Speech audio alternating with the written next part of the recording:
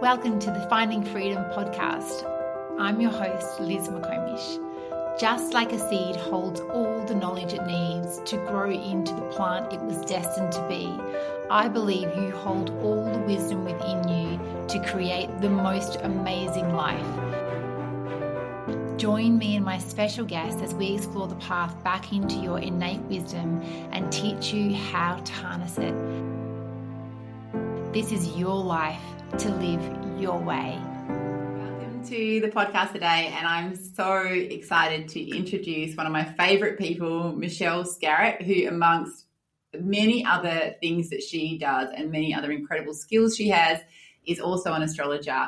And Michelle is someone who has had a really massive influence on my life, and I am so grateful to her, and I'm so happy to have her on to share some of her wisdom and her incredible humour, actually. Thank you for inviting me. I'm happy to be here. It's my pleasure. You know, I was thinking about this yesterday, and I was remembering when I first met you and how I met you, and what happened was that I was in trauma therapy, and the person who I was doing trauma therapy with gave me your card. And I was like, oh, yeah, I sort of, knew a little bit about astrology, but nothing really, actually. But I thought I knew a bit because sometimes, read the one in the newspaper or whatever, those ones. Like, yes, am I going to win lotto today? Whatever. But I came to see you, and you did my natal chart, and I really didn't have any expectations, but I sat with you and I was blown away. I felt like for the first time someone saw my soul, and it actually still brings me to tears now when I think about it, because it was the most connected I've ever felt, and at the same time the most seen that I've ever felt. And I suddenly felt a connection, a faith that has helped me ever since, every single time I hit a brick wall in my life. Are we going to need tissues? Yeah, I've got them. Look, I've got my tissues. Roll straight in. I know. Oh my gosh, Liz. That was the last thing I was expecting this morning. Well, it's really special, and oh, thank you. I it's feel an incredible vehicle. That's lovely, because I feel it when I do a chart. I'm totally inside someone else's story, so I'm shining a light in all of it and seeing your universe. So I definitely find it incredibly moving, incredibly humbling to do someone's astrology. But and I cry often when I'm in someone's chart, with them, because I'm in their story. I'm absolutely connecting with their emotion around it, and it's huge. And sometimes I cry when they can't, because I am someone who is so empathic, and crying is easy for me. Hello. I don't have an issue there. And I also give myself permission to cry, because the thing is, we live in a society where sadness, grief, tears and anger are not acceptable, and we've got to just suck it up or medicate it or do something else, and they are both natural responses to pain, and when I see pain in someone's chart, I identify with it. I go, wow, okay, what do you need? This is how I can show you your path within that, because I can see it clearly. It's not mine. I can feel it also. I can connect to that as a human being. So astrology is very powerful in that way, and also in my vulnerability, I allow you the space to explore without feeling like you're being judged or you're being, that you need to hide your stuff. I don't want you to hide it. I want it all out on the table so that you can pick through it and go, right, let's get this stuff out of the way. Let's get sorted. Let's get me living my best version of myself. Yeah, I must say I felt that with that as well, is that you would show me in my natal chart all the ways that I get in my own way, and all the ways that, I trip myself up, and ways that I react to things that aren't helpful. And you do it in such a loving way that I can look at it and I can laugh with you and I can cry with you, and then I can accept that part of myself and work with it rather than feeling ashamed about it. Yeah, absolutely, because we've all got stuff. We're all perfect. We are all perfect, and including those things that, no one has, a blank slate of purity. We've all got work to do. We've all got genetic inheritances. We've got past life inheritances.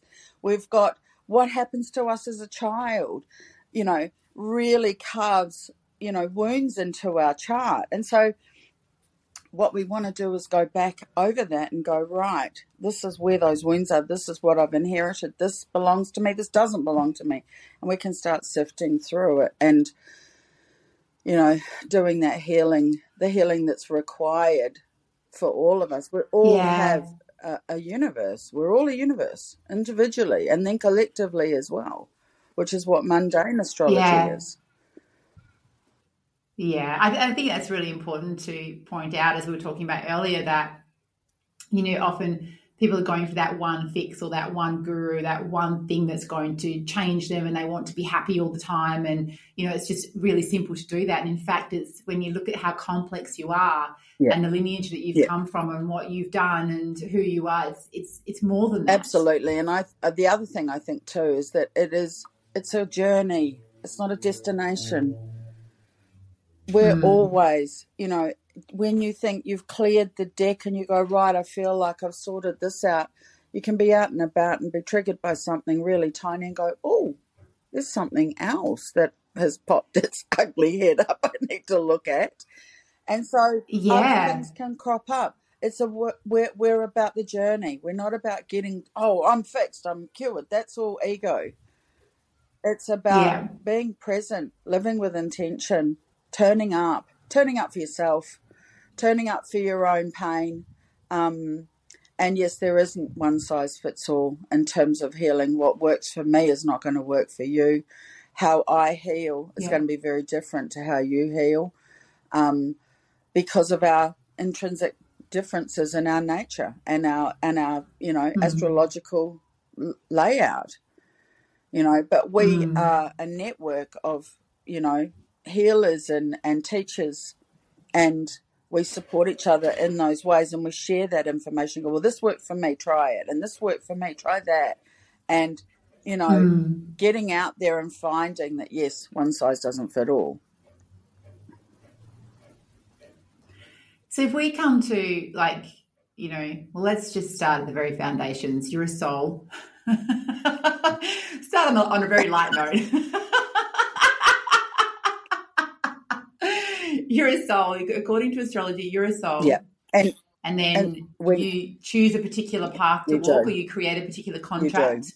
Well, according to astrology, and the way that astrology is founded is that you incarnate into everything that you need. There is a series of contracts that you make, and you contract in according to your agreement with your own soul, what you need to learn, what you've agreed to work through in this lifetime for your own soul's progression.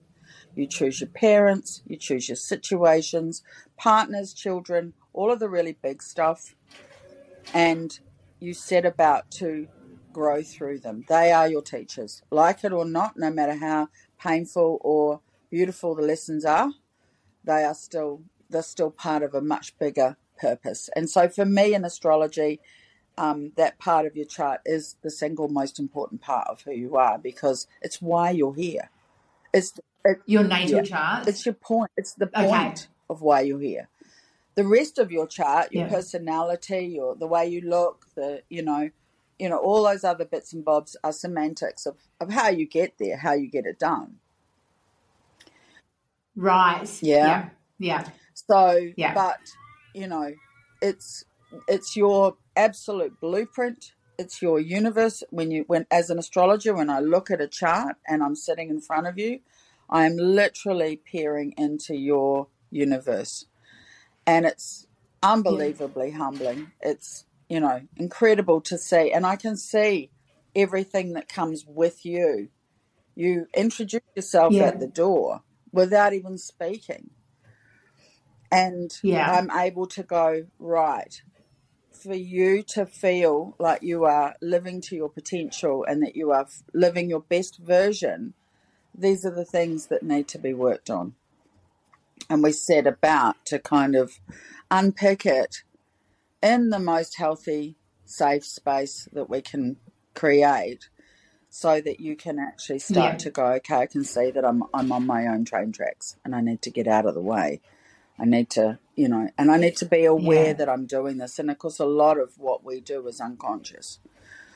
The unconscious realm is massive. And, I'm going to say 85% of the world are walking around completely unconscious, because they just don't know why they're here. So through that natal chart, can you see, is it the placement of the planets that help you to see what this person's sort of what their blueprint is? So it's where all the planets are. A chart is erected from the date, time and place of birth. It shows me a map of where they are in space and time, because we're looking at the latitude and longitude of where they're actually born in the world. It describes who they are, what they look like, their personality traits, all are worked out and mapped out through those planets. But then the relationships between the planets, they kind of dictate what works for you and what doesn't. Where are your conflicts and struggles and what is easy? And so we work our way from there. But it's also in context, because when I was studying astrology, what I found was that I did a lot of criminal stuff. I was very interested in that deep psychological way of looking at people. And what I found was that sometimes these criminal astrologies and political astrologies that I was looking at they were doing horrible things in the world, and yet they had ease. They didn't have. What does that mean? It means that it was easy for them. They didn't have conflict. They weren't conflicted about what they were doing. So sometimes the easy parts of what look like easy parts of our chart are where we are most complacent, because there's no effort involved in getting from A to B. Right, so these people could just rip people off and hurt people and do whatever they wanted to, and there was no brick walls in the way, no conscious about it, nothing. Wow. And so that I might point out here too that you actually have a background in psychology as well. That was fascinating for me. That was an absolute game changer, because it blew apart everything that I, to that point, had understood about astrology. Yeah. Right? So for me, I was thinking, well, hang on a minute. Here I am looking at the serial killer's chart, and he's got all this very easy life, and he's managed to kill people for 20, 30 years effortlessly and not get caught. And effortlessly. No one noticed. No one noticed, and he didn't care, and whatever. Yeah. And that's how. That's so bizarre. when I look at a chart, I'm not just looking at what comes easy to you. I'm looking at how it's hard for you, why it's hard for you, and also where you can be complacent, where you can actually drop your ball. Yeah. Because you slide into a habit or a pattern that actually is easy but not healthy or good for you. Right, I see what you're talking about. So we take, because we often take the easy path, we bypass. And the thing is the tricky stuff, the stuff that's hard and challenging, is actually where the growth happens. Yes. Right? Yeah, and this is a really important part of like that whole healing process, as we were talking about earlier as well, that it's like, it's not all sunshine and unicorns and stars and rainbows. In fact, it's like gritty, powerful, crunchy, intense work. It's the crunchy bits. It's the bits where we have to fight for something. We have to get out of our own way to have it. And so those are the hard parts. And it's really tricky how astrology has been sort of handled when you look at it in like the media. Like if you go on a website or you go on on the newspaper where it used to say, oh, this is this and that. It's very, very whitewashed. Very whitewashed. Yeah. And it's and not personal either, because you can't pluck one thing out of your chart and go, oh, I'm this. It's like, no, you're a universe. You're this and this and this and this and this behaving like this in this area. And, so it's such a you are such a universe. And there is no one way to kind of condense it. It's a whole incredible experience to be inside of it. Yeah. So how do you, so let's talk about the 3 parts. The sun sign, which everyone usually knows. So the sun sign. Hi, I'm a Taurus. I like eating food. Long walks on the beach and I might be slightly stubborn. Maybe. And usually chunky because of the food loving. So you have three there's 4 major parts. We'll cover the first 4 major parts for me that I think are most important when you're talking to someone about their astrology. The sun sign is the ego. Okay. So it describes, not in that Freudian, Jungian kind of sense of ego. It's in an astrological sense of ego. It's how you see you. Mm-hmm. So if I'm a Gemini, I see myself as a Gemini. That's how I identify, right? The rising sign is how the world sees you. That's your mask. So your sun can be in Gemini, but your ascendant or rising sign might be in Capricorn. The rest of the world is seeing you as being stubborn and difficult and hard to budge. But you're not. You're going, but I'm sprightly and young and I've got heaps of energy. But that's not what you're showing. Right. And probably not the way that you're relating to people either. You're not. So you're relating through the rising sign. Well, to a point. Yeah. To a point, because I'll go into the other signs shortly. But, to a point. That's the mask. That is the physicality too. So it's what you physically look like. So Capricorn would put the kibosh heavily on a Gemini, because normally Geminis look like little elves. They're little and sprightly and childlike, and they have an ethericness about them. So they look like they've literally walked out of the forest with their wings, and they're bubbly and chatty. And then Capricorn's gone, no, we're going to make you thin and bony and tall and big panda eyes, and we're going to take that sprightliness and age it by about 20 years, because Capricorn is an old man. It's the crone. Go Capricorn. Right? So it changes it. So you can see how this is just 2 areas and how much impact that has. Yeah. And then you've got the moon sign, which is your heart. That's who you really are at a baseline. That is your true self. That's your emotionality. It's how you feel. And it's the essence of who you are. And then the 4th thing for me that I always think is really important is your North Node, which is the karma, what you agreed to, why you're here. So for me, it's the most important part, because it's the point. It's what you've signed up for. Right. It's what you signed up for. So those 4 for me are pivotal. They tell me how you see yourself, what you're projecting into the world, who you really are, and why you're here. And each has its own flavor, texture. Texture. And reason why you've got it right. Because, for me, in my natal chart, I have a Capricorn moon. And, when I originally found that out, I was like, oh, how boring.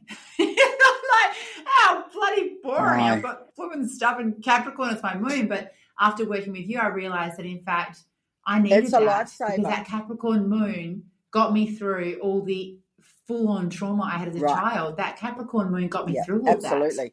So and I possibly would have drowned otherwise. And if I hadn't had that Capricorn moon that was so steady and could push me through. Well, and the thing is, there's nothing boring about Capricorn unless it's, I mean, rising sign is probably the most boring version of it.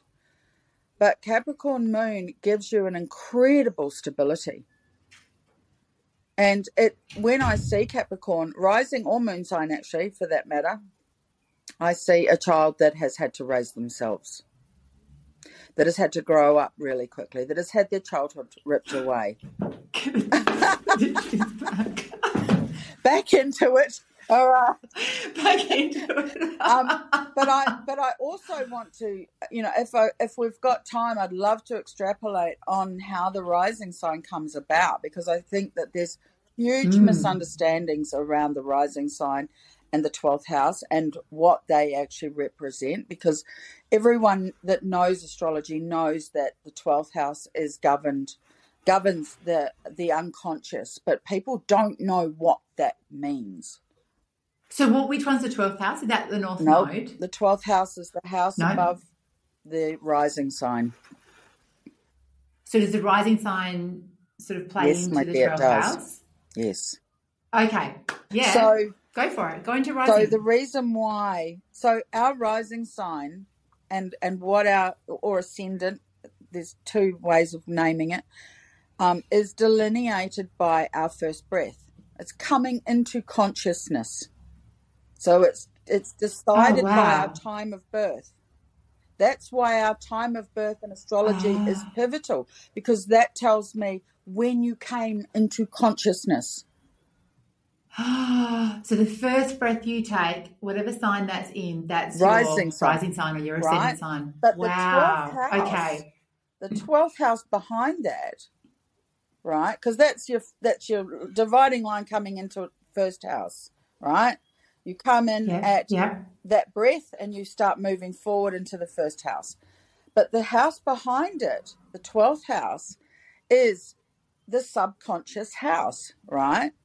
So this is where our ancestral lineage comes in, our past life lineages, and anything we've brought with us from those lifetimes into this lifetime. But also, it dictates the in utero process that you've had with mum. So how does it dictate that? Because that's you're still alive. You're just not conscious. You're in her womb. So when you're in. So when you're in utero, but the first breath that you take in. Do you take in that patterning or something like that? Yes. That imprint with the first breath that you take. But when you're in utero, the 12th house is still the 12th house. No, the way that it works is that how you roll out that rising sign is dictated by mum, because all of the imprint, all of the messages that you took while you were in her stomach, in her womb, were hers. So then how you roll out the rising sign? We roll it out according to what she needs. Right. So we're not our rising signs, my dear. We are what our mother needed us to be in order for us to love her. For her to love us. Sorry, for her to love us. So what happens, right, is because mum is the primary carer and she has instilled, I need you to be good, quiet, still, I'm not coping, this is what's going on for me, or whatever. Mm-hmm. What happens is that's the message we get at an unconscious level, right?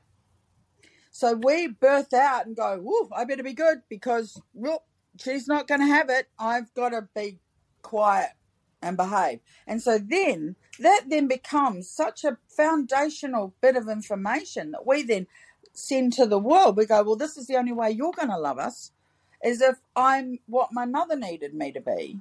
So it's such a primal. So if we look at our own children, if I look at my children and go, they're their rising signs, you can then see. Then it tells me about where I was at that point in 100%. my life. Wow. Right. And so we're not our rising signs. I mean, unless, of course, you've got your moon in your rising sign in the same house, then yes, there is a different relationship. But by and large, it's rare. Most people have a different rising sign to their sun sign and their moon sign. So how do we untangle that, though? Like, if we're carrying that mother load, yeah.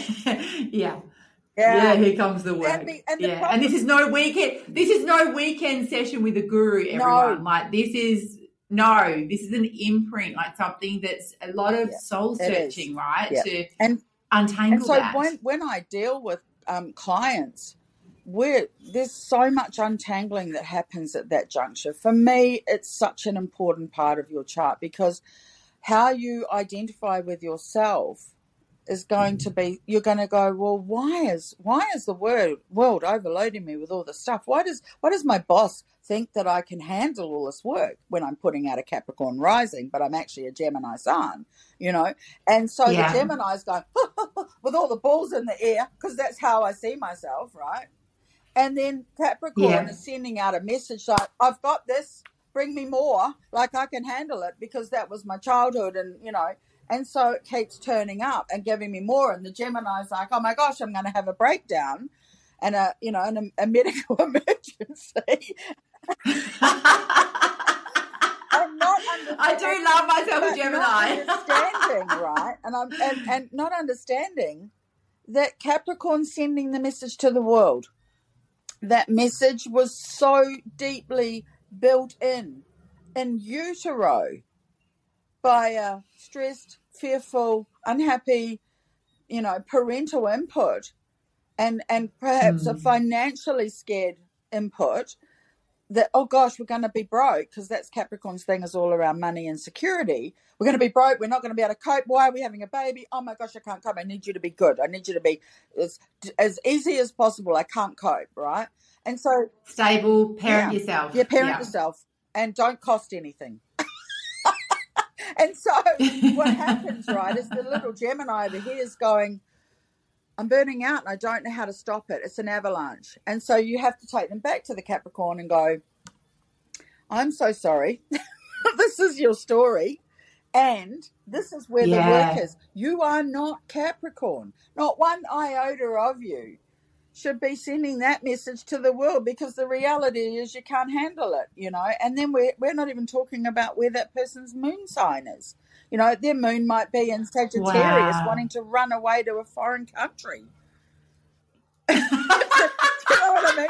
To get out of there. They've got some conflict going on. Totally, right? And the Capricorn is the loyalty and the responsibility that's going, no, I have to keep turning up and I'll get to the bottom of it eventually.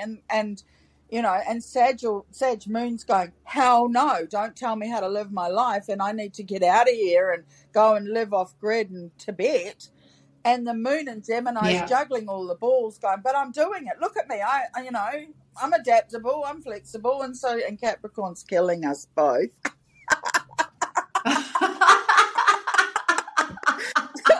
Wow. It's surprising any of us even get through life and manage to even get to the shops and, you know, buy food for the week. Right? With that pull and that But you can also see how so many people are struggling. Because one thing I have to say is that I don't think there's anyone at the moment that's not dealing with some form of PTSD. There has been generations of trauma. So we are all born into trauma. If there's not birth trauma, then ancestral trauma. There's, you know, all sorts of traumas that happen before we've even taken our first breath. Yeah, and we can't disentangle ourselves from that just by going, well, that's done. I'm never speaking to those people again. And, you know, sometimes, of course, we don't want people in our lives anymore, but just that whole, that's it. Yeah. I'm just going to cut that out. It doesn't actually take it away from what we've got. You've got to work through it. And the other thing, too, is to realise that it's not yours. To be able to discern what's yours and what isn't, and what needs to be left at the door, is really, really important, because we are not our rising signs.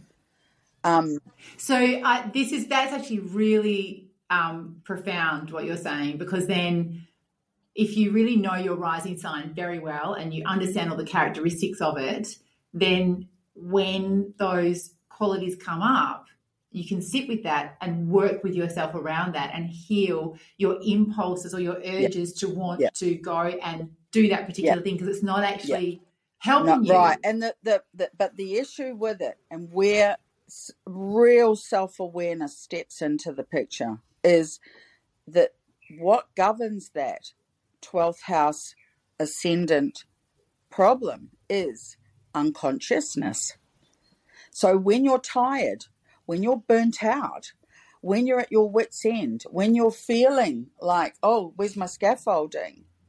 You default back to the unconscious without even realizing. So you have to be really vigilant of what that's about for you. It's hypervigilance in some way, because you kind of go, how did I get back here?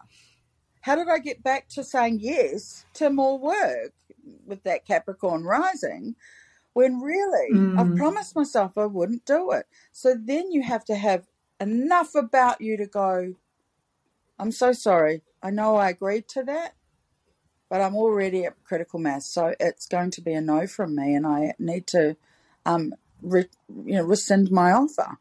And so being not just going, oh, well, I'll say no next time, but absolutely recognition is key to healing the 12th house, because we can slide back in there over and over again, because it's an unconscious realm.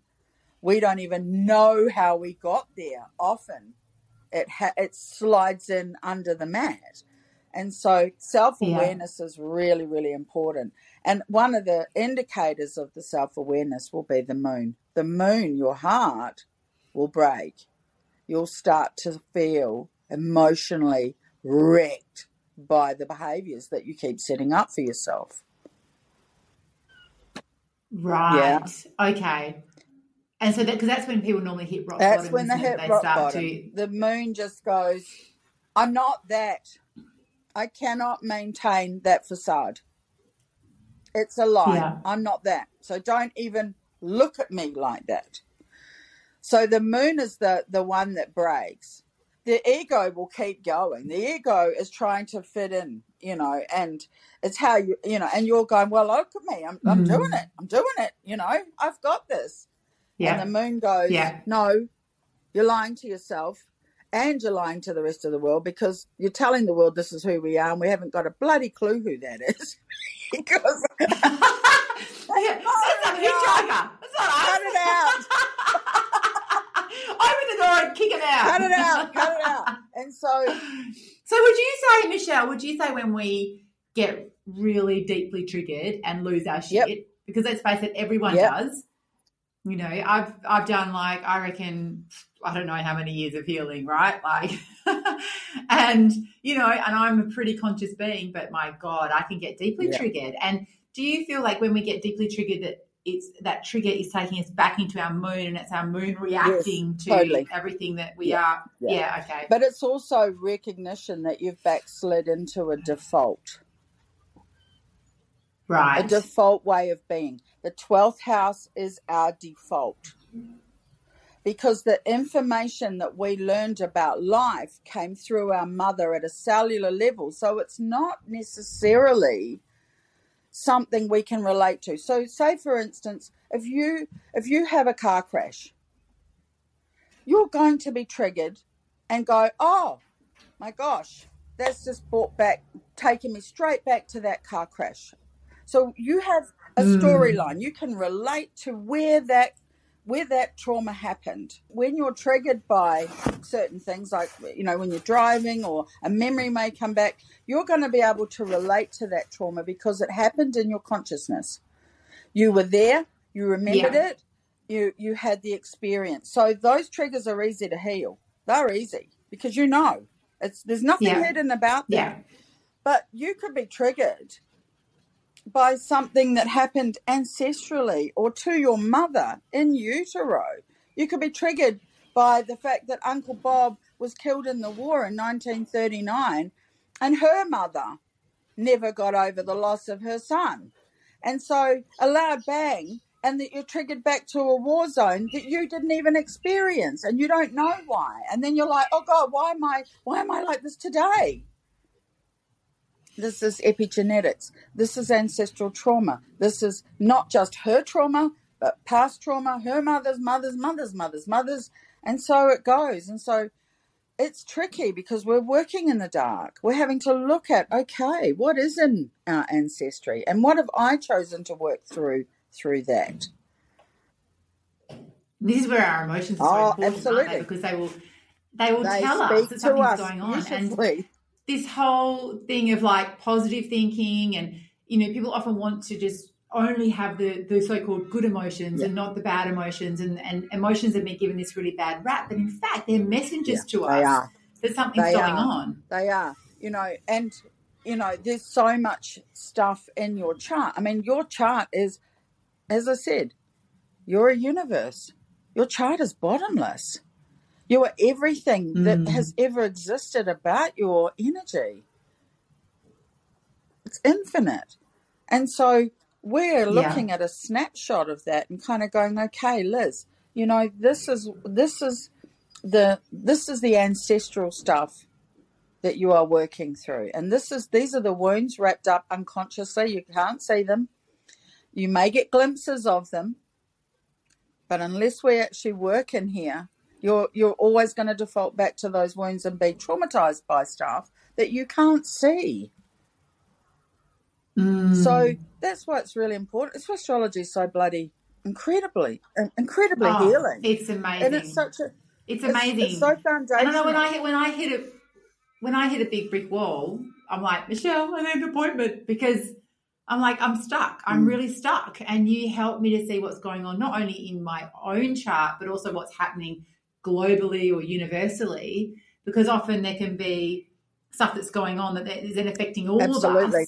Depending on what our natal chart is, it will like press on us in different ways, and we'll feel like, this for a day or that for a day. Well, if you think about it, and the way that, I look at astrology, if you can see that your chart is an infinite realm, collectively, we are all part of the universal astrology. Yes. So we're all got roles to play individually in that too. We're not separate to it. This whole idea that there's any kind of separation doesn't work.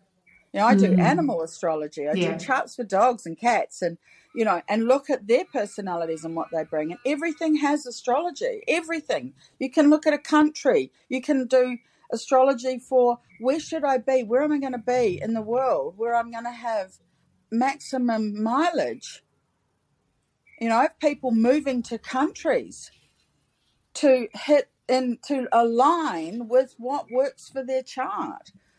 All those kinds of things. You can erect a chart around your business. You can go, okay, I'm going to, on the day that I paid for my ABN and signed up and created and birthed that business, there's a chart around that.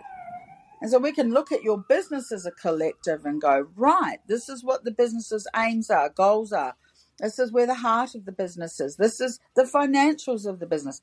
You can do astrology around anything. And what it does is it gives you the energy of what you've birthed, whatever that might be, a marriage, anything. It's just, it's quite stunning and really, really useful.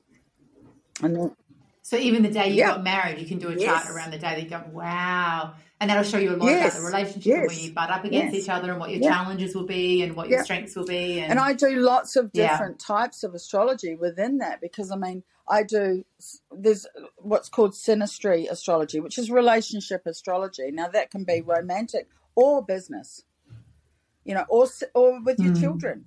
And so you can put your two charts together. You can put your child and yourself, or your husband and yourself, or your business colleague and yourself together and show how you relate.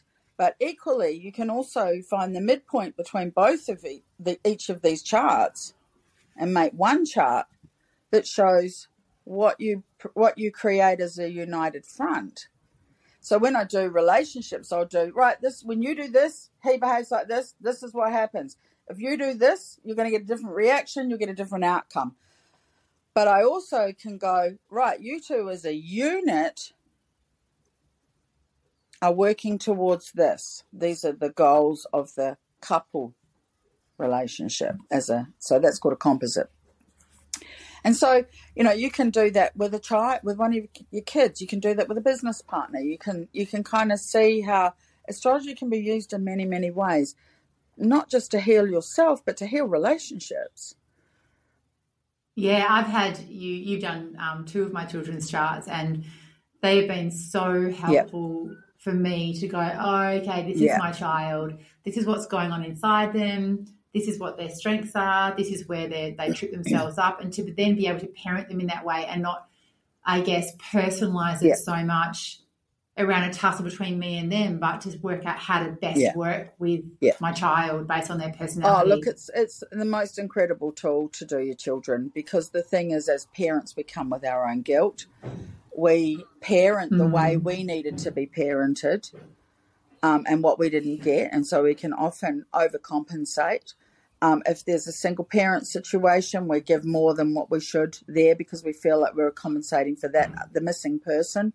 And when we go and do the chart, we realise that none of that was relevant. We didn't need to do any of that because they haven't got any of that. They haven't got our situation. They haven't got our parents. They've got their parents, which is us, and they're having a different experience. They're born in a different generation. They have different challenges to face. So we need to get on it. We need to stop going, oh, I didn't get this, and drag it back to the past, to what we didn't get, because our experiences are different, and generationally they come with a different package.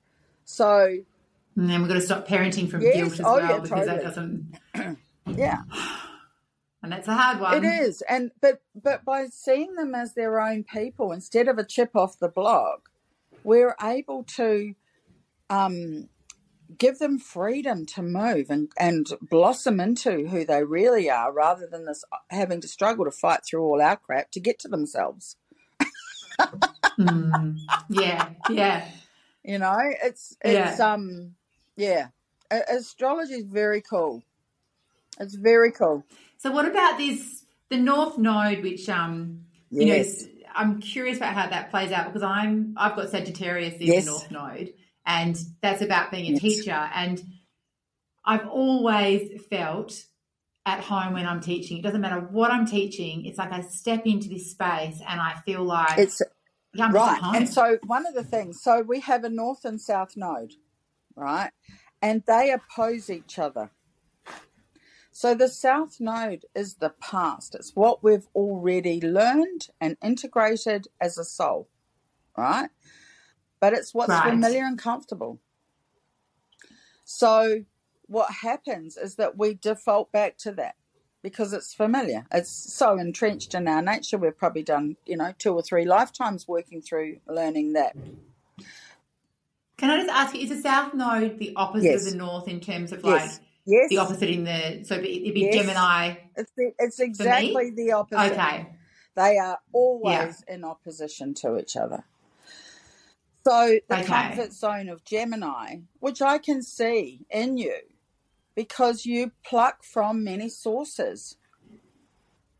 I like to keep it interesting. Well, you know what? I tell you the analogy of Gemini, and it's a beautiful analogy. Gemini is like a bumblebee, and they go from flower to flower to flower to flower to flower, collecting pollen from many different flavoured flowers, and then they go back to the hive and create their own unique honey. And no other bee has frequented the same flowers, so no other bee creates the same flavoured honey. And so that is Gemini. They are picking from many sources. Sag is a different kind of... So Gemini is about gathering information. Sag is about knowing. It's the wisdom. So you've gone from asking outwardly to just knowing. I don't need someone else's validation. And when you step into Sag, you're in your knowing, you're in your knowledge. You're not in gathering. Yeah. You don't need to spin out to get the information and ask 30 people, what do you think about this? Or should I do this? Or can I do that? Or could it be done? That's all Gemini. and it's frantic and frenetic. Sag is like, this is what we're doing. And that's really interesting because every time I come up against a brick wall and I can't, there's so much I create in my work, in my courses and stuff, and I feel like I come up against a brick wall and I'm like, I can't birth this. I can't, and it's intense. I go through a lot of intensity, and then finally, when something shifts, it's like bang, and I'm in it, and I know exactly how to do it. So is that tussle between what we've known and moving into what and we're meant to do? I'll tell you another really, really powerful indicator about when you know that you're working in league with your North Node is that when you're working towards or within your reason for being, because that's what your North Node is, it's the point of your existence, everything gets easy. There is no tussle. You are absolutely in grace. You're in the slipstream because that is what you agreed to. And of course, the thing is, our soul contract is not a bloody walk in the park. Everything's geared up to give us challenges to get there. So it's not easy to get to that. It's certainly, we don't just walk in and go, oh, yeah, I got this. This is our work. This is our life's work. It's a huge challenge to really get in touch with your North Node and to stay in it, to stay on that path.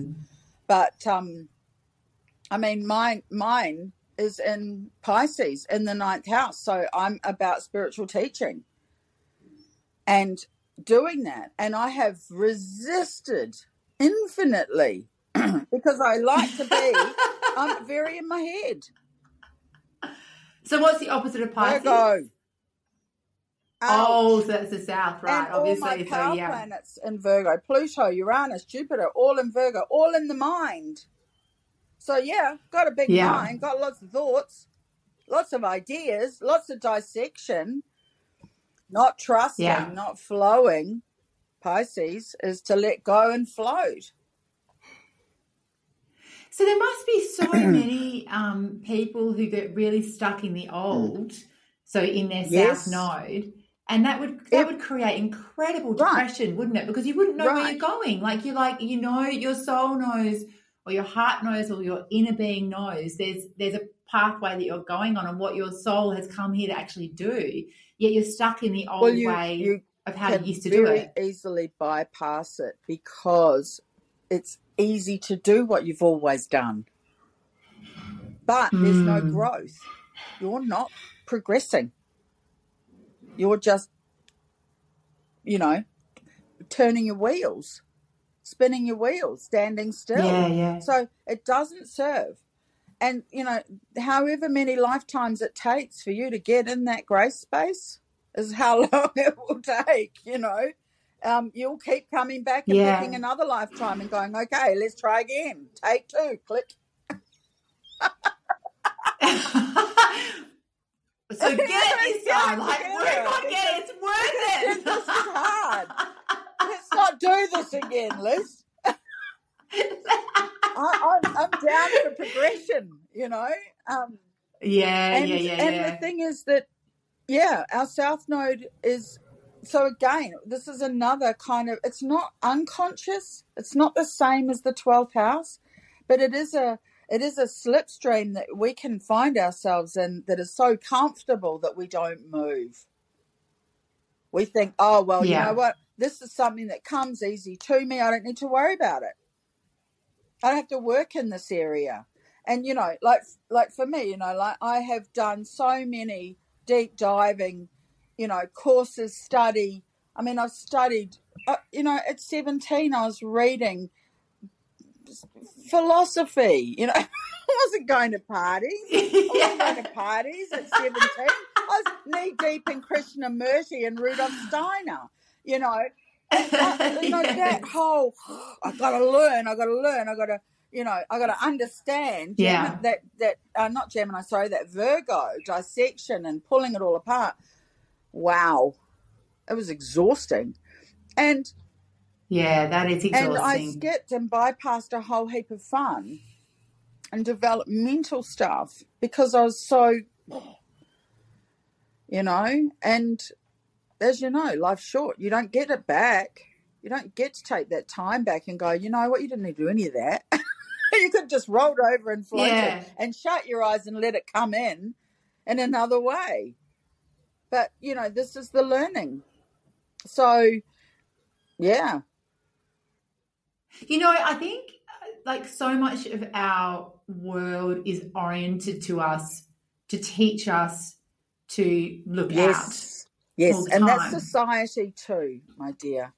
In fact, I honestly think that we are living in a society that doesn't allow or even appreciate or want us to start knowing ourselves and doing our own work. Well, it seems like that, doesn't it? Yeah, it seems like that, because if we are looking outside ourselves constantly for what the answer is or who the guru is or what the supports are or what we need to do and what's a good person and so on, if you think about it, it's like if we were all dead, those rules would not exist. So those rules have been created. Yeah. They have. So for us to look outside ourselves, it's so deeply disempowering. We're consistently going against what our soul contract is. And the thing is, you know, regardless of what your soul contract is, the only way out, my dear, is in. There is no other. There is no other. One thing, when you see how interconnected we all are, we need to stop spinning out. We need to start turning in and looking in. Others can reflect to us what work needs to be done by their behaviours, by their relationship with us, all of that, but they are merely mirrors and teachers. Our journey has to be inward. There is no one else like you. Your story is so profoundly unique because you are one of a kind as everyone else is. And we're all part of a bigger moving cog. So we don't need more of the same. Otherwise, you have a gap in a cog. Yeah. Right? If we're all over here doing this, then who's filling that gap in the greater scheme? So we have to absolutely honour our individuality within and without. Otherwise, we're actually useless to ourselves and everyone around us. We're not helping this. And seeing everyone as a mirror, I know that can be a really bitter pill to swallow. Ouch. Because it's much easier to go, you idiot. Like, who do you think you are? You know nothing.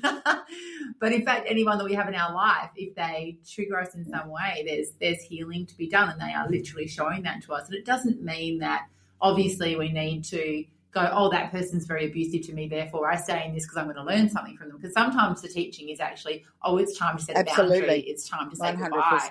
Like who do I love more, myself or that person? 100%. Who do I choose? And the other thing, I mean, one of the things people say to me a lot, and I it took me years to understand this as a principle, but people say to me, I don't understand how someone can treat me this way. It's beyond me. I would never treat another person that way. What the lesson is good. It's good you don't identify with that behaviour, because that means you don't have it in you. And you have to recognise that just because you wouldn't eat a lion doesn't mean a lion's not going to eat you, and you need to get out of the way. So very, very important. We have this idea that we have to stay in abuses to learn what it is we need to. The learning is, ouch, fuck, if you stand in a fire, you're going to get burnt. You don't keep standing there. You can learn something else about that. Oh, let's see how long it takes me to melt. Yeah, let's see if it's different this time when I jump in. Or this time. What's I going to do out when I jump into the fire? How quickly does my... I'll go if I wear flammable pajamas. Yeah. I'll go meditate. Then I'll jump in the fire. No. Just because a lion wouldn't eat you doesn't mean... Just because you wouldn't eat a lion doesn't mean a lion wouldn't eat you. And you have to be You don't have to over-identify with everything. You have to see it and go, oh, no, I'll never understand that. And it's a loving no from me. Well, we need to choose Absolutely, ourselves, and that's part of the learning, right, is to say no to abuses. Because otherwise, you know, we just keep getting abused and then become jaded, resentful, wounded. We hide. Our self-esteem bottoms out.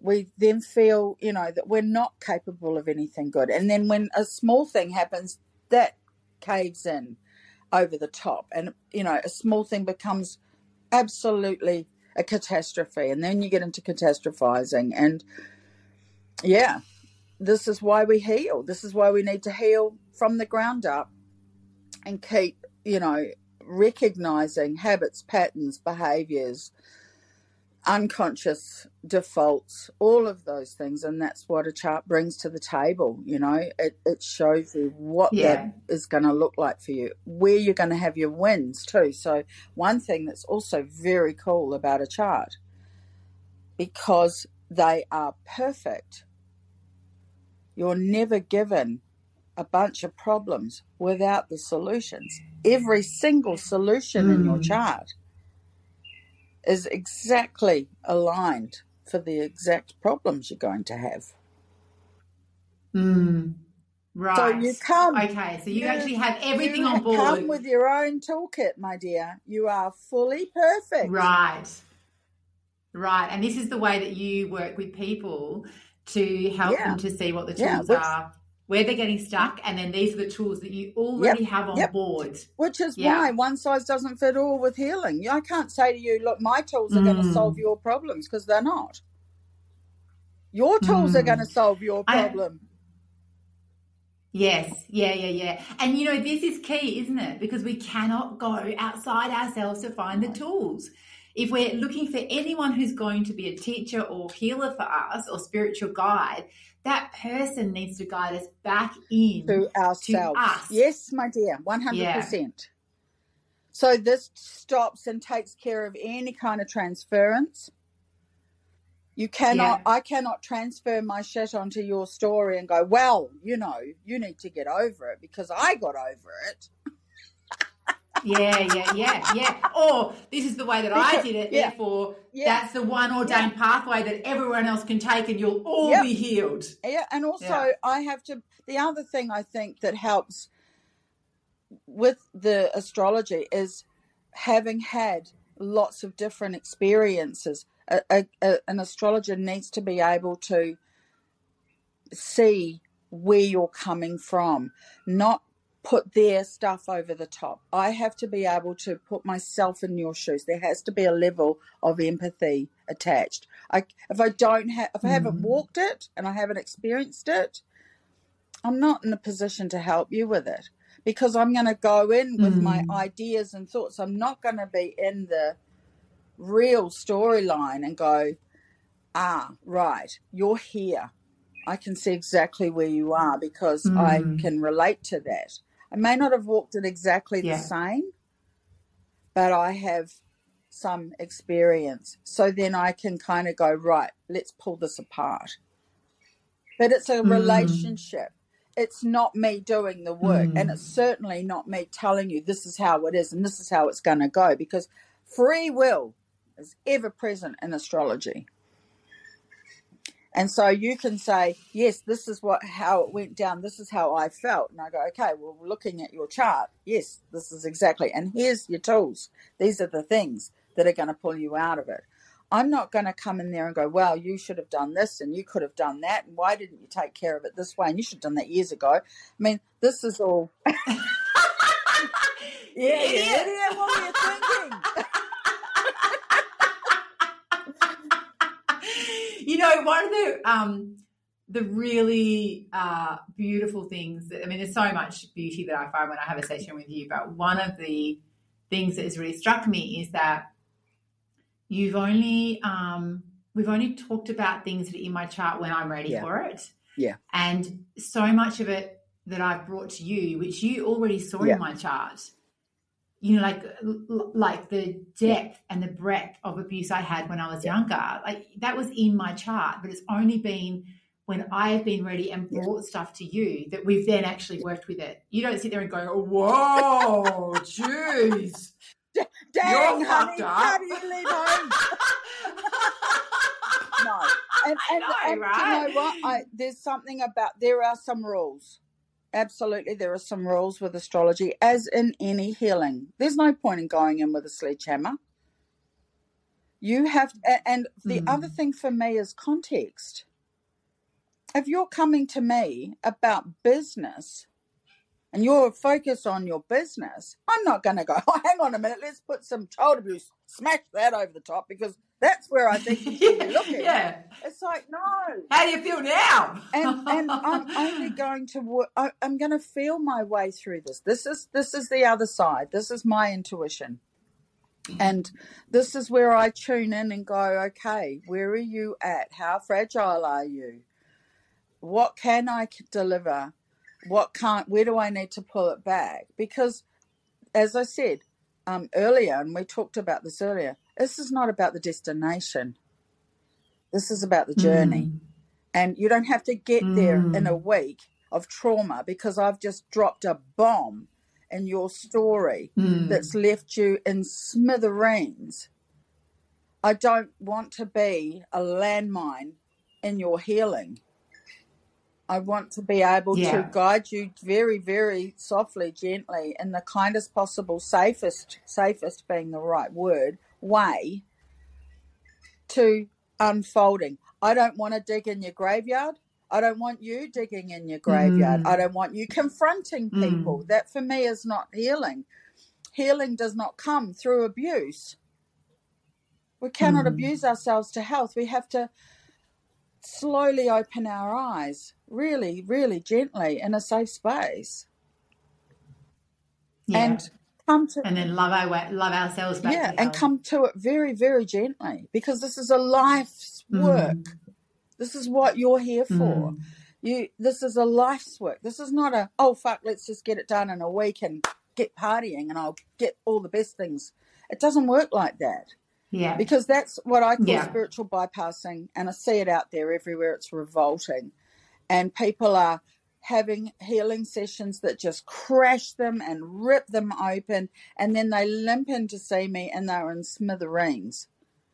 And then there's a secondary abuse we're having to patch up, and that's it. It's like, no, that's not the way.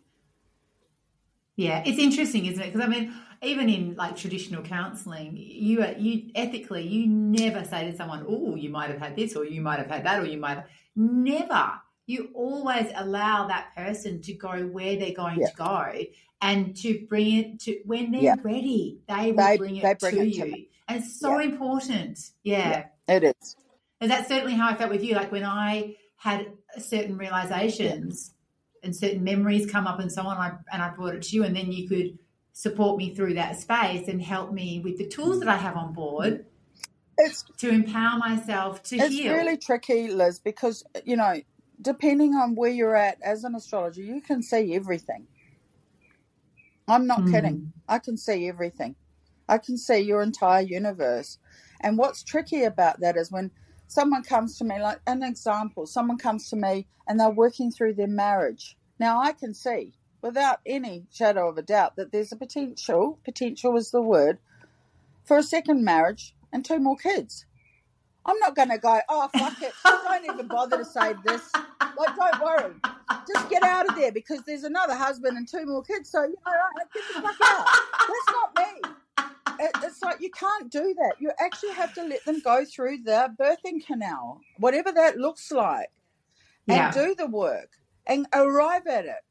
And I've had that happen. I've had someone come back to me and go, you knew.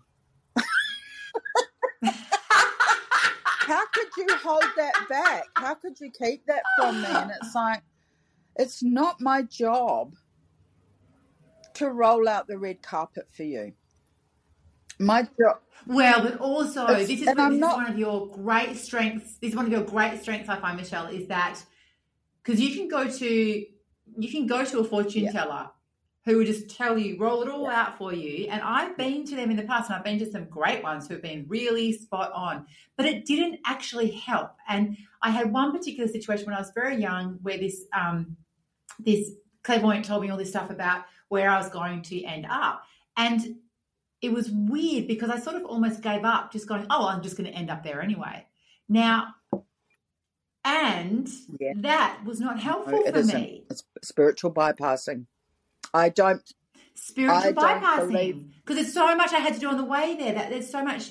So for someone to, in your shoes, be able to see that and then go, right, that's where they're going, or potentially, because we do have free will. So let's say something major changes in that example you're talking about. Something major might change in their relationship, and then that relationship might suddenly become a beautiful place to be in again. And so that changes. And a new relationship with 2 more children, with the same partner but a different relationship. Right. Yes, I see what you're saying. Yeah. So potential. Yes. We're not talking about facts. Nothing's set in concrete till you agree to it and commit to it and make it happen. So astrology is a series of potentialities. It's not fortune telling. And I actually will steer away from fortune telling. I have a real issue with it because it, look, an example, I had a client, and she'd been to a fortune teller, and this woman had told her that she was pregnant with a baby. This woman told her that she should get rid of that baby, that it will ruin her fate. It will ruin her life. Now, her marriage wasn't great. Wow, that's a pretty big call. Her marriage wasn't great. It was a huge thing.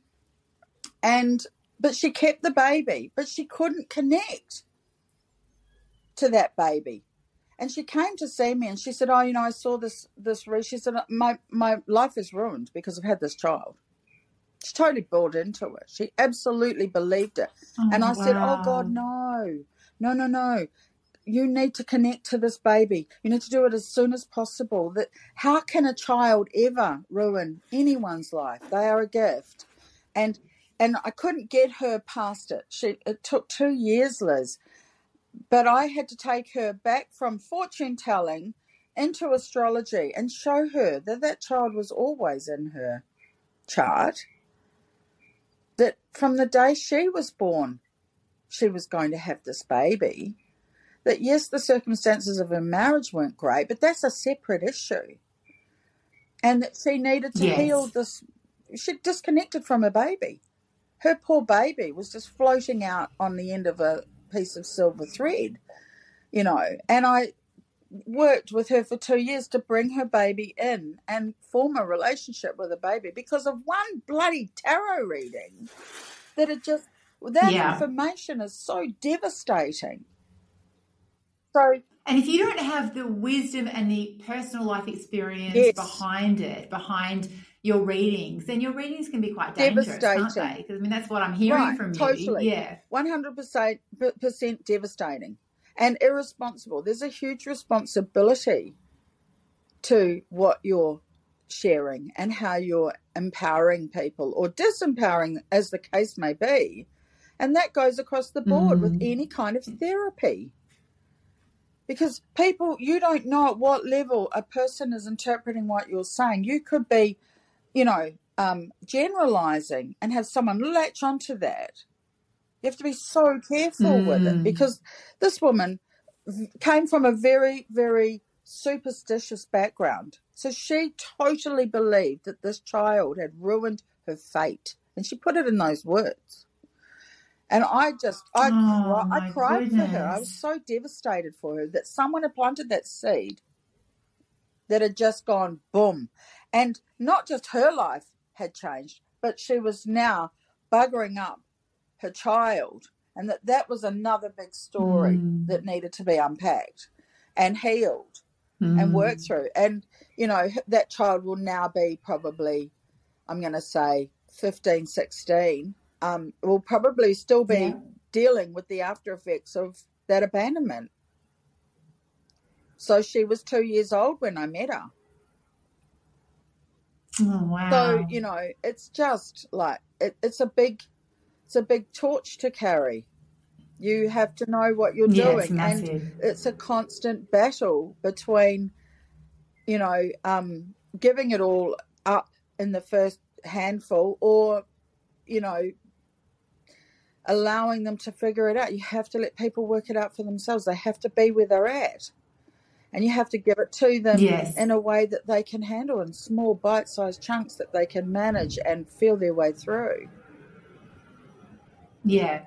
And to not become reliant upon you either to save them. And if you ever, talking to people who are listening to this particular podcast, like if you ever find yourself reliant on some sort of healer or therapist or whatever, like you need to really take a look at that, because you've got to be able to get the tools on board yourself to start to move through. And of course we have situations where we need to reach out, because like we need like a second opinion or a different perspective or just to be held actually, because sometimes in our lives the people that are close to us struggle to hold our really deep stuff that comes up because they don't have maybe the tools to do it, or they've got their own stuff going on. So that's a different situation when you reach out for someone in that scenario to like, help, I'm drowning. But if you're on an ongoing basis for like, I can't live my life without this person, guiding me through it, then that's a really unhealthy relationship. Yeah. And one of the things that I am really conscious of about that, because I'm aware that, crisis happens.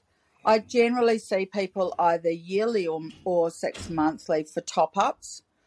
But I, for little, like if there's an emergency, then yes, absolutely, but not week to week. Because what I find is that I'm then enabling them to not use their own tools, to not think and for themselves. So for me, it's like if I get even the slightest whiff of codependence, I actually can't cope with it. I actually am just like, no. That's not how this works. And I cannot be available, on the spot like that. It just doesn't work. I feel trapped by it, actually, Liz. I actually struggle with it a lot. And so for me, it's like, what do you need to do? You've got the tools. I've given them to you. You know what's in you. I've told you what's in there. So go back to the drawing board. Go back and listen to the last recording we did. This is also why I insist as a reader of anything that every session is recorded, because I don't want people to become coded. I don't want them going, oh, what did you say about such and such? Like, you've got it on recording. Go back and have a listen to it. Do your work. It's your work. It's not mine. I'm struggling to do my own. I've still got work to do. I'll always have work to do. My life's an unfolding, never-ending gift that keeps on giving.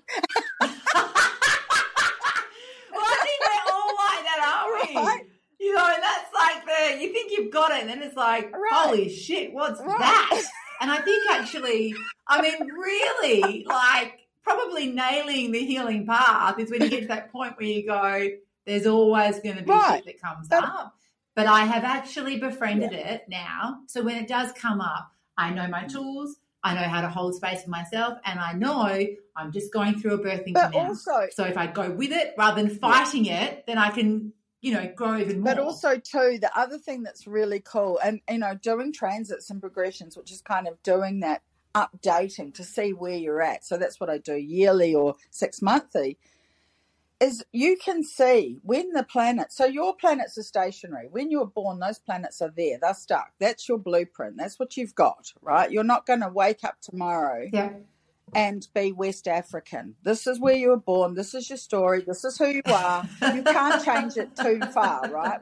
I'm not going to have an afro or, any of the beautiful things that I'd like from another culture. I'm like, that's just not going to happen. I can lovingly, longingly want to be that, but no, I'm, Celtic. Here I am. This is it. Got to work with it, right? Yeah. So, but when we look at what is rotating, so where the planets are rotating around our base chart, right, what happens is we get to see something coming up to be addressed, and we go, oh, that's coming up. Okay, I know what happened last year when that happened, and it wasn't great.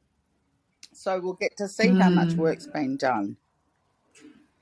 So when you Yes. go over those Yep. planets with a planet, over your natal stationary ones with another, you'll go, I'm unmoved. That tells you how much work's been done, because you might feel a blip, but it's not a bloody catastrophe. Right. So you can say to people, this is about to come back in. You had this a year ago or 2 years ago, whatever. This is about to come back through again. So prepare yourself, be ready, have all your supports on board, get ready, and recognize what comes up for you and let yourself process what comes without creating massive dramas in your life. Yeah. It's so interesting. And look, patterns go all the way back, because this was set when you were born. I mean, I know for me there's a pattern in my chart that I've taken back to when I was 4 months old. And there was an event at 4 months that set a tone for me to move house every two and a half years. So when you look back at your natal chart, you can see that pattern in there. Yep. Yeah.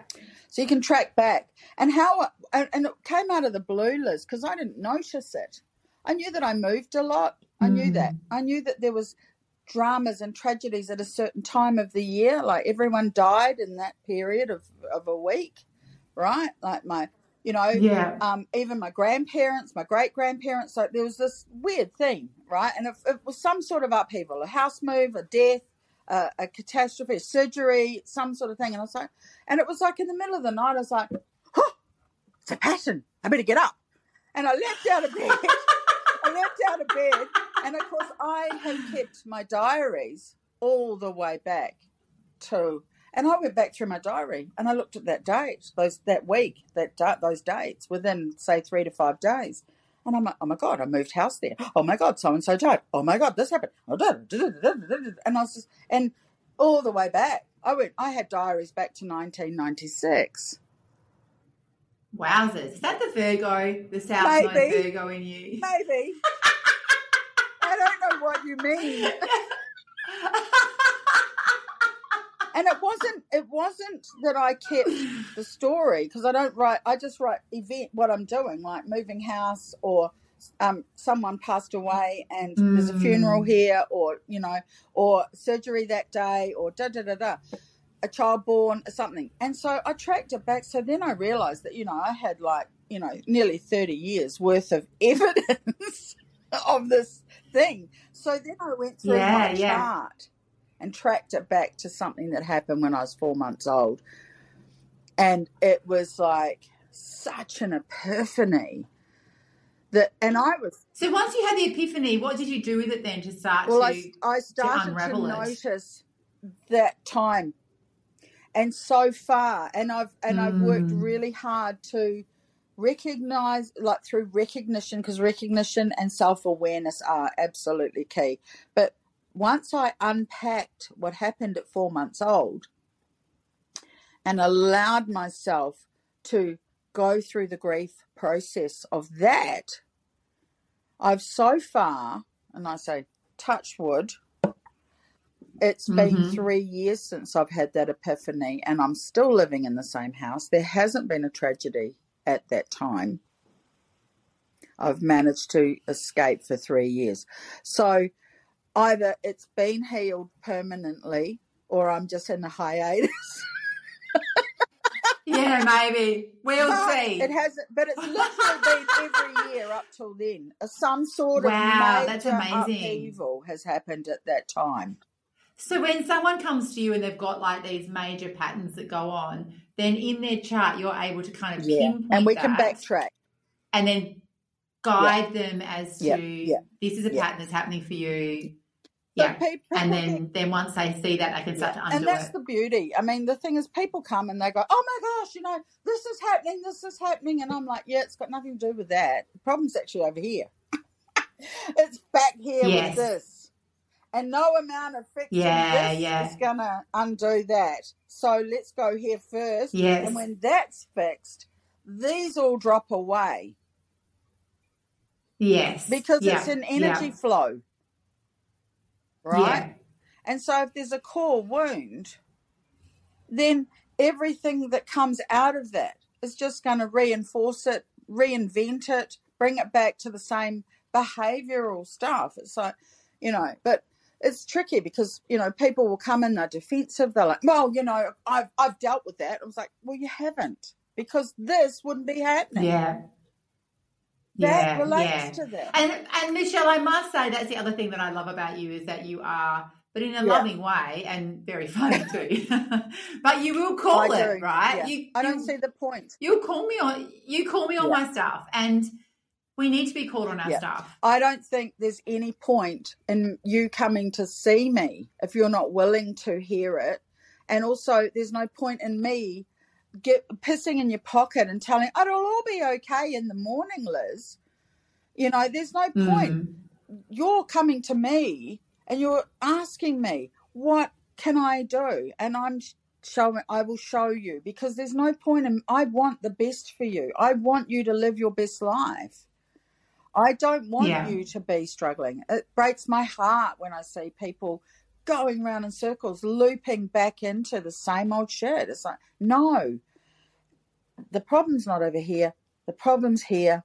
When you're ready, we'll look there, And so sometimes it's tricky. Yeah. People get angry and defensive and flare up and bristle. But I have to hold. I have got a Taurus moon too, so pretty stubborn. I'm like, I'll wait. Yes. I'll wait. I have a Taurus moon child who is, but his patience is phenomenal. Yeah, well, we are patient. But we are patient. Yeah, the patience is next level, but also the commitment to things totally is just blows my mind. Yeah. Yes.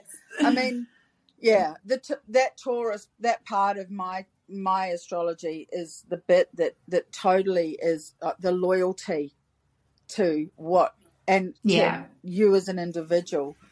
I'm totally working for you to be getting where you need to go.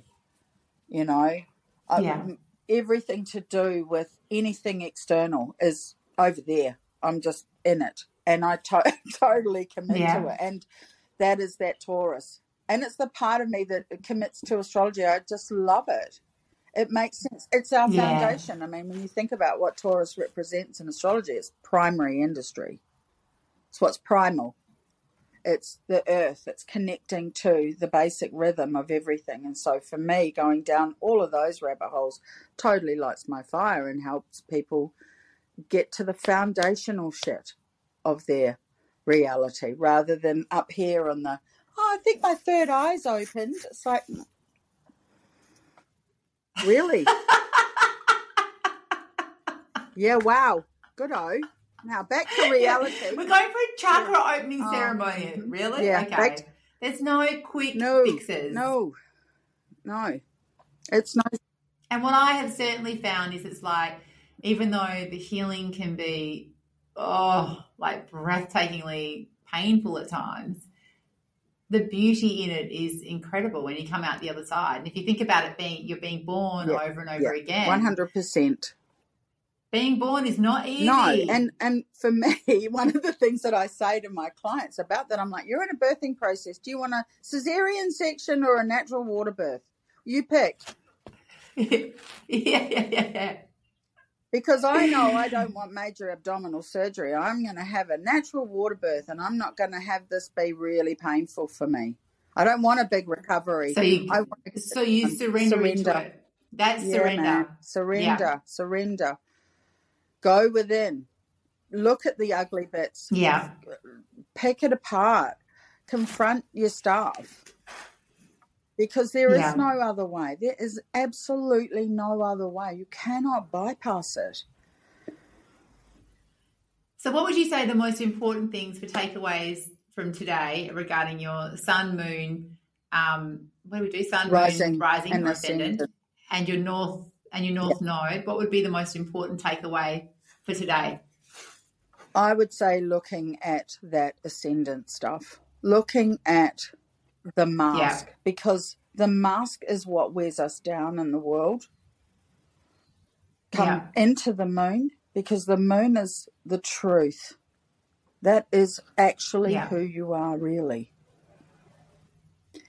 And so when you come into that, you can then go, oh gosh, the way that the world sees me is not who I am. And I have given off all those signals that this is how I need to, you know, get their approval. But I don't even like me now because I'm not that. I can't keep wearing that mantle. The facade has to drop.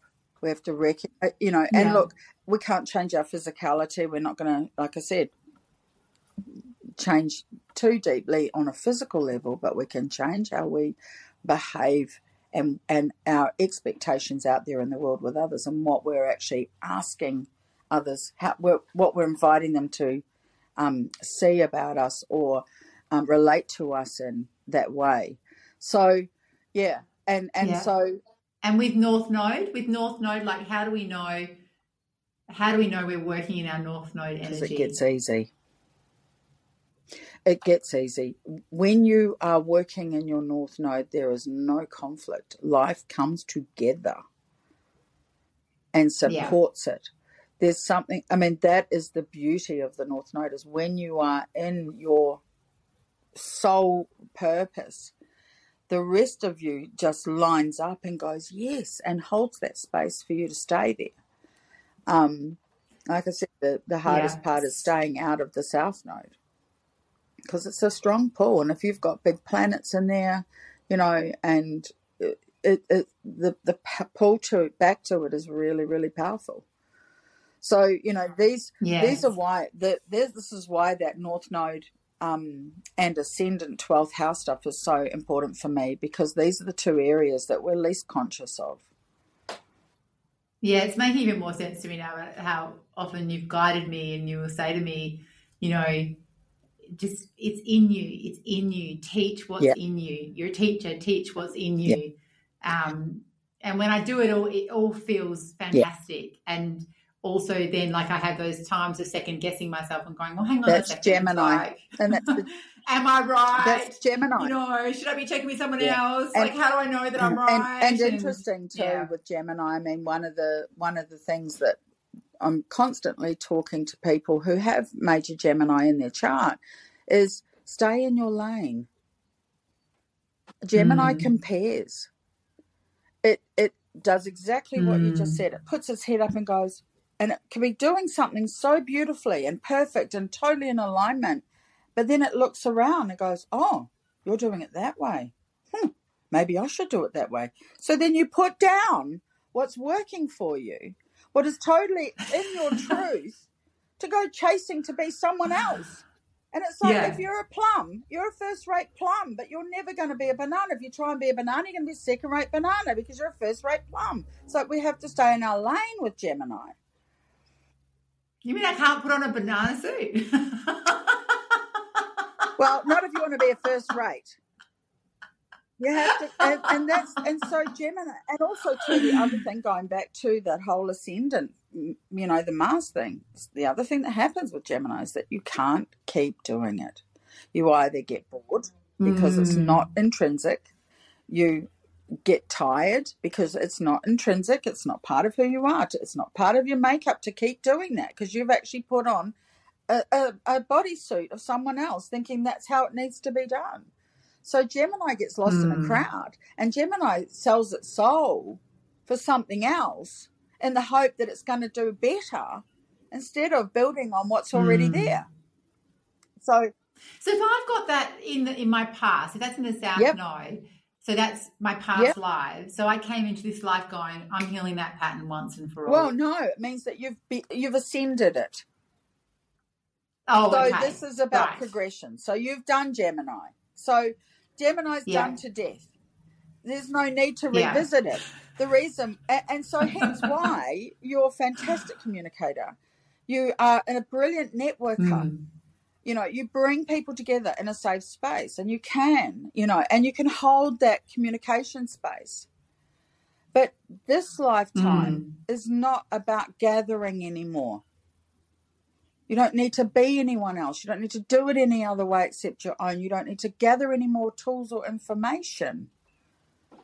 to feel worthy, yeah. right? Because Sag is gnosis. It's knowing. It's like, well, I know. I'm there. And so when you step into a classroom setting to teach, you're not going, oh, hang on, I haven't outlined what I'm doing today. You go, today we're doing this. This is what I'm. It's exactly what happens. If I'm teaching a course, if I'm teaching in person, if I'm teaching, exactly, it just comes through. And sometimes things come out of my mouth that I go, wow, that was profound. Right. That is Sag. That is knowing. Yeah, and it's the difference between. And it's very interesting though that when I hit a wall, I'll go into that kind of Gemini energy, and I've got to pull myself back out of it and go, come back, go back. And when I've got myself back on track again, it's like I'm firing on all cylinders and I can create like there's nothing else. So I guess like, you know, where we could probably leave it there is about just like once you know that energy and you know that feels right, it's right, I'm there, then you're going to do anything you can to move through when you get sucked back, to move through that and go, I know where I'm at. So just that knowingness, that consciousness of I know where I've gone back to, and now I've got to move back into where I'm in alignment. Absolutely. But, you know, again, it comes back to being conscious of it, recognition. Because if you don't know that that's what's happened, you're just spinning your wheels and going, oh, I'm all scattered again and I don't know why. And it's like, you know, you've stepped off the path. Yeah. You're in the brambles. You've fallen off somewhere. Absolutely. Michelle, thank you so much for your time today. I really appreciate it. What's the best way for people to contact you? I'll put it in the show notes, but what's the best way? Through my website. Or? Yeah. I'll I don't know if you've got have you got my website? Yeah, I'll put your website in the show notes, and so people can go there and they can come through there because it comes through as an email. People try and ring me for consultation, and I'm just always working, so I just can't answer a call. It's better to come through email or text, and my number is in my email, in my website anyway. So. Yeah, so they can text you or they can email you. I don't answer the phone. It's too hard. You know, so. Yeah. No, I get it. When I'm working with clients, I have my phone off or on Do Not Disturb all day. And then if phone calls have come through, when I turn my phone off, that I don't necessarily see them, but I will see text messages. So it's and I would just also, the other thing is you work on Zoom, you work on FaceTime, you work in person if people need to, but you can work through a variety of mediums where depending on where people are in the world. And I cannot emphasize enough the profound effect getting my natal chart had on me, because it just really, like I said at the beginning, it was like, oh my God, this person, you know, Michelle has seen inside me. Yep. And everything's going to be okay. That's how I felt. Everything's going to be okay. All these inner conflicts that I have, all this stuff that's going on around me, everything actually suddenly had an explanation and had meaning. And also you helped me to find the tools to work with myself. Yeah, I think that, you know, the natal chart is your standing stone. Everything else from there you're building on. And I mean, even like yesterday, I had a client who I've seen every kind of 2 years since 2015. And yesterday, because we had built on those foundations, it was such a mind blowing. She said to me, wow, we've never gone this deep. And I'm like, no, because we had to put in. Imagine if I'd done that on the first day. You'd still be scraping yourself up off the floor. So I would be peeling myself one finger at a time. But it blew her away because we got into it deeper. Yeah.